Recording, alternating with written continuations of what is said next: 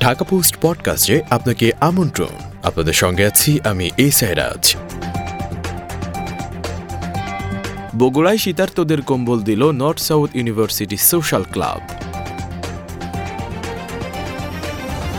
বগুড়ায় সহস্রাধিক শীতার্তদের পাশে কম্বল নিয়ে দাঁড়িয়েছে North South University social services club. শুক্রবার সকাল থেকে দুপুর 12টা পর্যন্ত জেলার দুপচাঁচিয়া সরকারি বালিকা উচ্চ বিদ্যালয় মাঠে শীতার্ত মানুষের হাতে কম্বল তুলে দেন ক্লাবের সদস্যরা। কম্বল বিতরণ অনুষ্ঠানে প্রধান অতিথি হিসেবে উপস্থিত ছিলেন দুপচাঁচিয়া উপজেলার বিশিষ্ট ব্যবসায়ী দ্বিজেন্দ্রনাথ বসাক ওরফে মন্টু বসাক। অনুষ্ঠানে আরও উপস্থিত ছিলেন অ্যাডভোকেট উৎফল কুমার বাগচি, দুপচাঁচিয়া পৌরসভার স্থানীয় কাউন্সিলর রেজানুল তালুকদার রাজীব, দুপচাঁচিয়া থানা পুলিশের SI Niaman Nasir, North South University social services club সভাপতি মাহমুদুল ইসলাম, উপদেষ্টা মেজবাউল হাসান চৌধুরী, সাধারণ সম্পাদক সহ অন্য সদস্যরা।